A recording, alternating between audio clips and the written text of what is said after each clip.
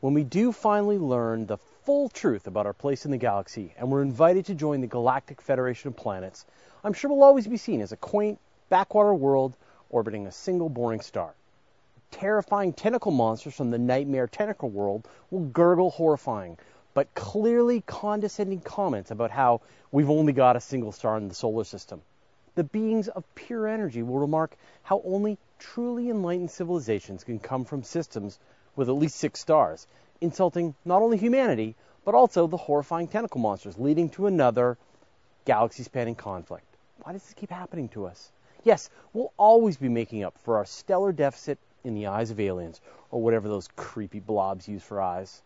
What we lack in sophistication, however, we make up for in volume. In our Milky Way, fully 2/3 of star systems only have a single star. The last 1/3 is made up of multiple star systems. We're talking binary stars, triple star systems, even exotic 7-star systems. When you mix and match different types of stars in various odd couple stellar apartments, the results get interesting. Consider our own solar system, where the sun and planets form together out of a cloud of gas and dust. Gravity collected material into the center of the solar system, becoming the sun, while the rest of the disk spun up faster and faster. Eventually, our star ignited its fusion furnace, blasting out the rest of the stellar nebula. But different stellar nebulae can lead to the formation of multiple stars instead. What you get depends on the mass of the cloud and how fast it's rotating. Now check out this amazing photograph of a multiple star system forming right now.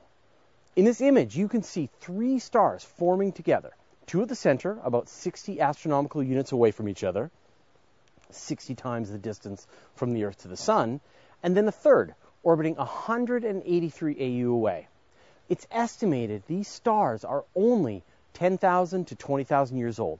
It's one of the most amazing pictures in astronomy I've ever seen. When you have 2 stars, that's a binary system. And if the stars are similar in mass to each other, then they orbit a common point of mass, known as the barycenter. And if the stars are different masses, then it can appear that one star is orbiting the other, like a planet going around a star.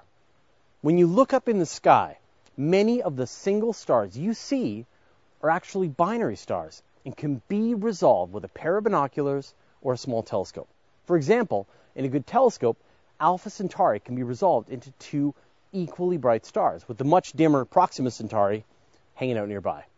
Now you have to be careful though. Sometimes stars just happen to be beside each other in the sky, but they're not actually orbiting one another. And this is known as an optical binary.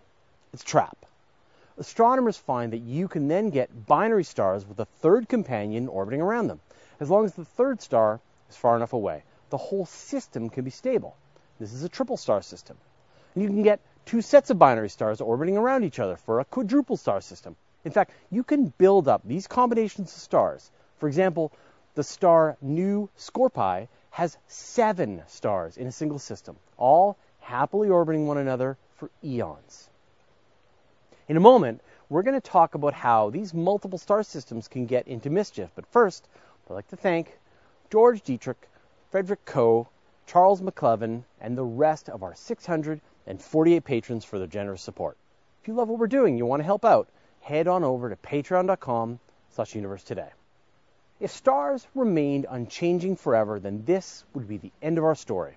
However, as we've discussed in other episodes, stars change over time, bloating up as red giants, detonating as supernovae, and turning into bizarre objects like white dwarfs, neutron stars, and even black holes. And when these occur in multiple star systems, well, watch the sparks fly. There's a nearly infinite number of combinations you can have here. Main sequence, red giant, white dwarf, neutron star, and even black holes. I don't have time to go through all the combinations, but here's some highlights. For starters, binary stars can get so close they actually touch each other. This is known as a contact binary, where the 2 stars actually share material back and forth. But it gets even stranger.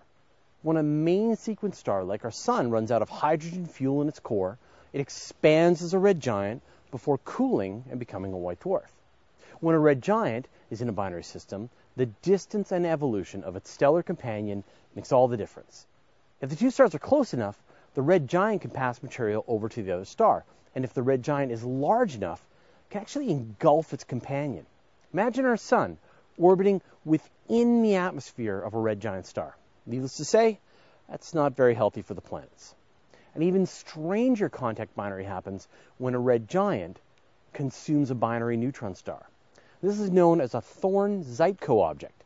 The neutron star spirals inward through the atmosphere of the red giant, and when it reaches the core, it either becomes a black hole, gobbling up the red giant from within, or an even more massive neutron star. Now, these are exceedingly rare, and only one candidate object has ever been observed. When a binary pair is a white dwarf, the dead remnant of a star like our sun, then material can transfer to the surface of the white dwarf, causing novae explosions. And if enough material is transferred, the white dwarf explodes as a Type 1a supernova. If you're a star that was unlucky enough to be born beside a very massive star, you actually get kicked off into space when it explodes as a supernova. In fact, there are rogue stars with such a kick, they're on an escape trajectory from the entire galaxy, never to return. If you have two neutron stars in a binary pair, they release energy in the form of gravitational waves, which causes them to lose momentum and spiral inward. And eventually, they collide, becoming a black hole and detonating with so much energy, we can see the explosions billions of light years away.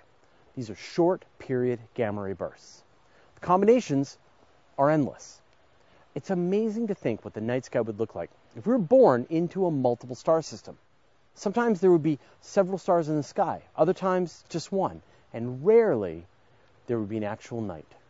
How would life be different in a multiple star system? Let me know your thoughts in the comments. In our next episode, we try to untangle this bizarre paradox. If the universe is infinite, how did it start out as a singularity? That doesn't make any sense. We glossed over it in this episode, but one of the most interesting effects of multiple star systems are novae, explosions of stolen material on the surface of a white dwarf star. So learn about it more in this video. And can be resolved with a pair of binoculars or a small